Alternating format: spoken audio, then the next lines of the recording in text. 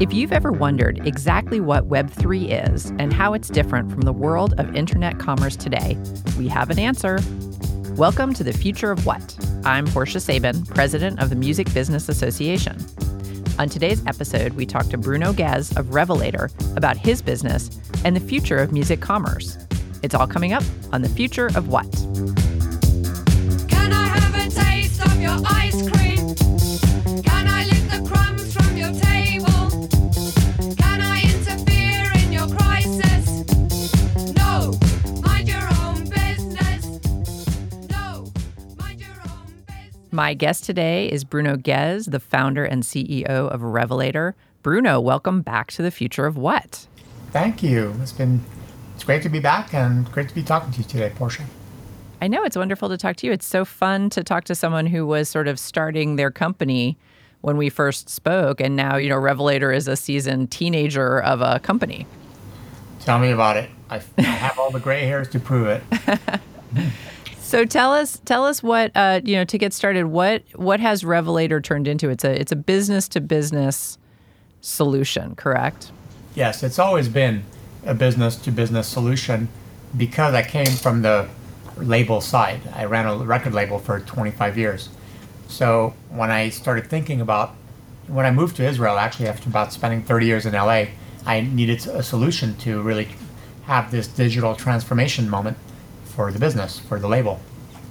And, back in the early days, there were no really good solutions to, online as a web application to be able to run your label, to be able to, manage your catalog and your metadata, your digital assets, your rights management, your, supply chain distribution, content delivery, and grab all that data, the consumption data, the financial data, be able to provide analytics and visualization to understand how, as a business, things are going, what songs are performing, what artists, are doing well or not, or where do you focus your effort.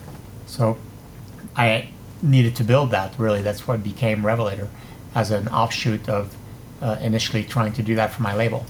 I saw a bigger opportunity that it wasn't a problem only that was unique to me. It was actually a problem that pretty much all the labels and distributors had in trying to manage the artist's relationship with more transparency, more efficiency, around the music streaming economy. And at the time, everybody was kind of yearning and screaming for more transparency in the data side of it. So initially we focused a lot on the analytics side. And then I kind of realized that, if there was one key service that everyone needed, was to get paid, and to get paid faster and more efficiently, because that was really kind of broken, right? As a label, it's very easy to do semi-annual, recording agreements, or you could get better and do quarterly. But at the end of the day, when we used to have physical, it was impossible to do it faster. Now that your physical is gone and digital is really the dominant business model, and you receive data on a daily basis and on a monthly basis, then it's a challenge, yes, but it's actually possible to really create those pipelines that provide those efficiencies and automations around workflows that could make you run better and faster as a business. And I thought that was really, enticing to companies to say, hey, let's help you run better as a business. Absolutely. And have you seen a shift in your client base based on, the changes that we've seen in the industry, where artists don't necessarily have labels anymore, but they have teams, right? I always say, people are like, oh, you don't need a record label. And I'm like, well, you may not need a record label per se, but you sure do need a team who does all the things that record labels do, because, 100%. Artists can't actually do that. Yeah, and it's becoming a more collaborative economy in that sense. Managers get a cut.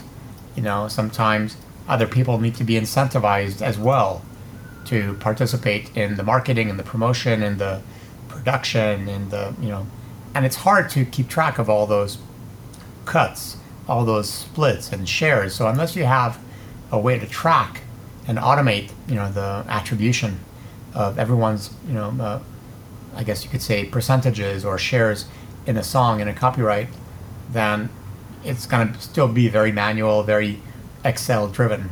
So think one of the key things I wanted to do was really automate all the royalty splits and the payment side of it for all the different contributors and participants that are involved in the sound recording and the work.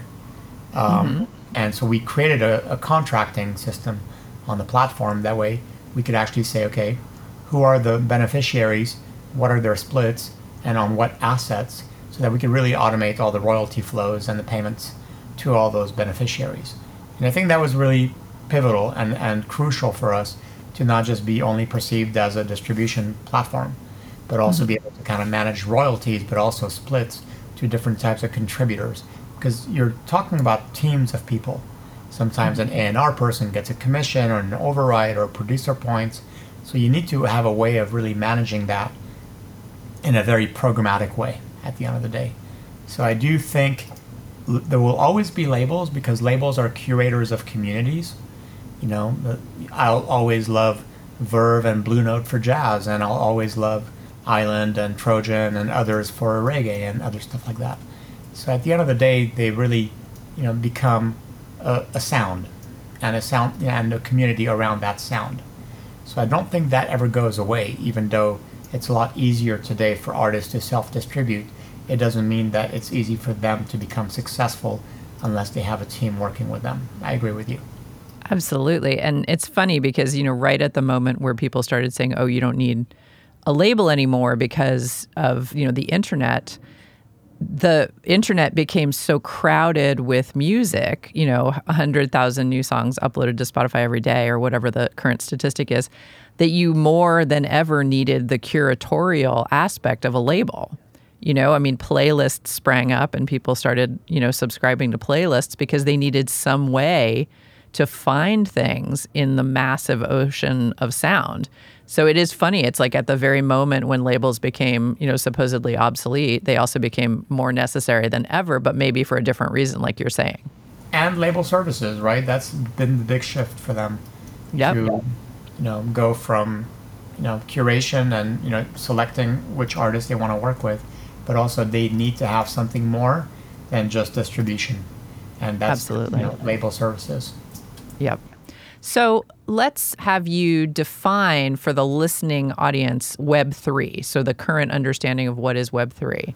Well, at its most, primitive, it's the next internet, and it's an internet based on, value exchange and value transfer, where you could actually track, all the transactions that are recorded on the ledger. And we're talking about distributed ledger.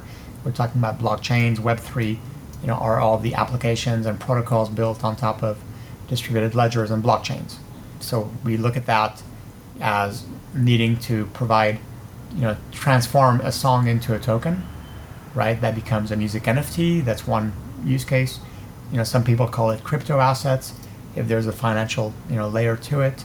But I really look at it as an underlying infrastructure for tracking, traceability, automating royalty payments, defining the definition of rights holders within a smart contract.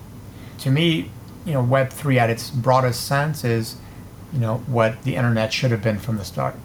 So now we're in the third iteration of the internet for the next 5-10 years. And how is it working for you? I feel like we haven't fully realized that. Oh no, for sure not. I spent the last 5 years really building up this thesis that, if you could bring music assets into digital assets and start to track the rights and the royalty flows and bring more transparency and efficiency, then, I would have achieved my mission and my vision as well. I could look back to 2015 and 2016 when I was thinking about these things. And it wasn't until about 2018 that I started developing a digital wallet for, music rights and royalties. And 2019, where I started working with rights organizations. 2020, working with major publishers on some of these, pilots. Now in 2023, we're working with one of the largest CMOs in Europe on tokenizing publishing assets. And we're still not having any adoption and scale that is, meaningful yet from an industry perspective. But what we are seeing is a lot more interest in different use cases, right? Music NFTs have become a topic, over the last 2 years. I think there've been a lot of excitement because the crypto market was in a bull cycle, so everybody saw big opportunities, and now when it's in the bear cycle, as it is today, everyone's dismissing it like it has no value. But I believe that the infrastructure and the technology has a lot of value for the future of media and IP, music IP.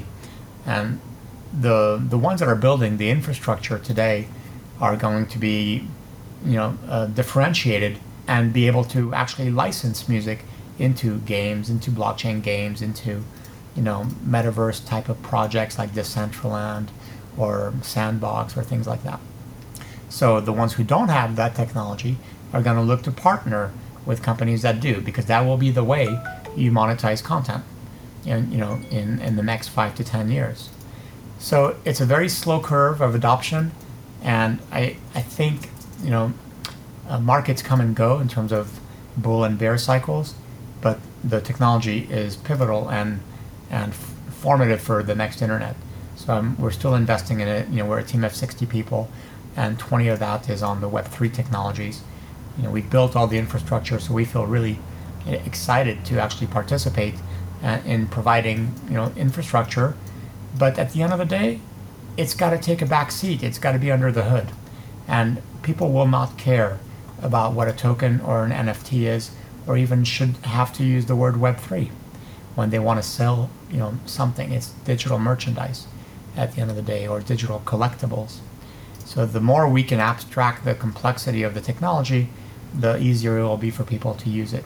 And I think that's part of the challenges we try to solve, around the infrastructure challenges of wallets and tokenization, smart contracts and payments, rights management, all those things.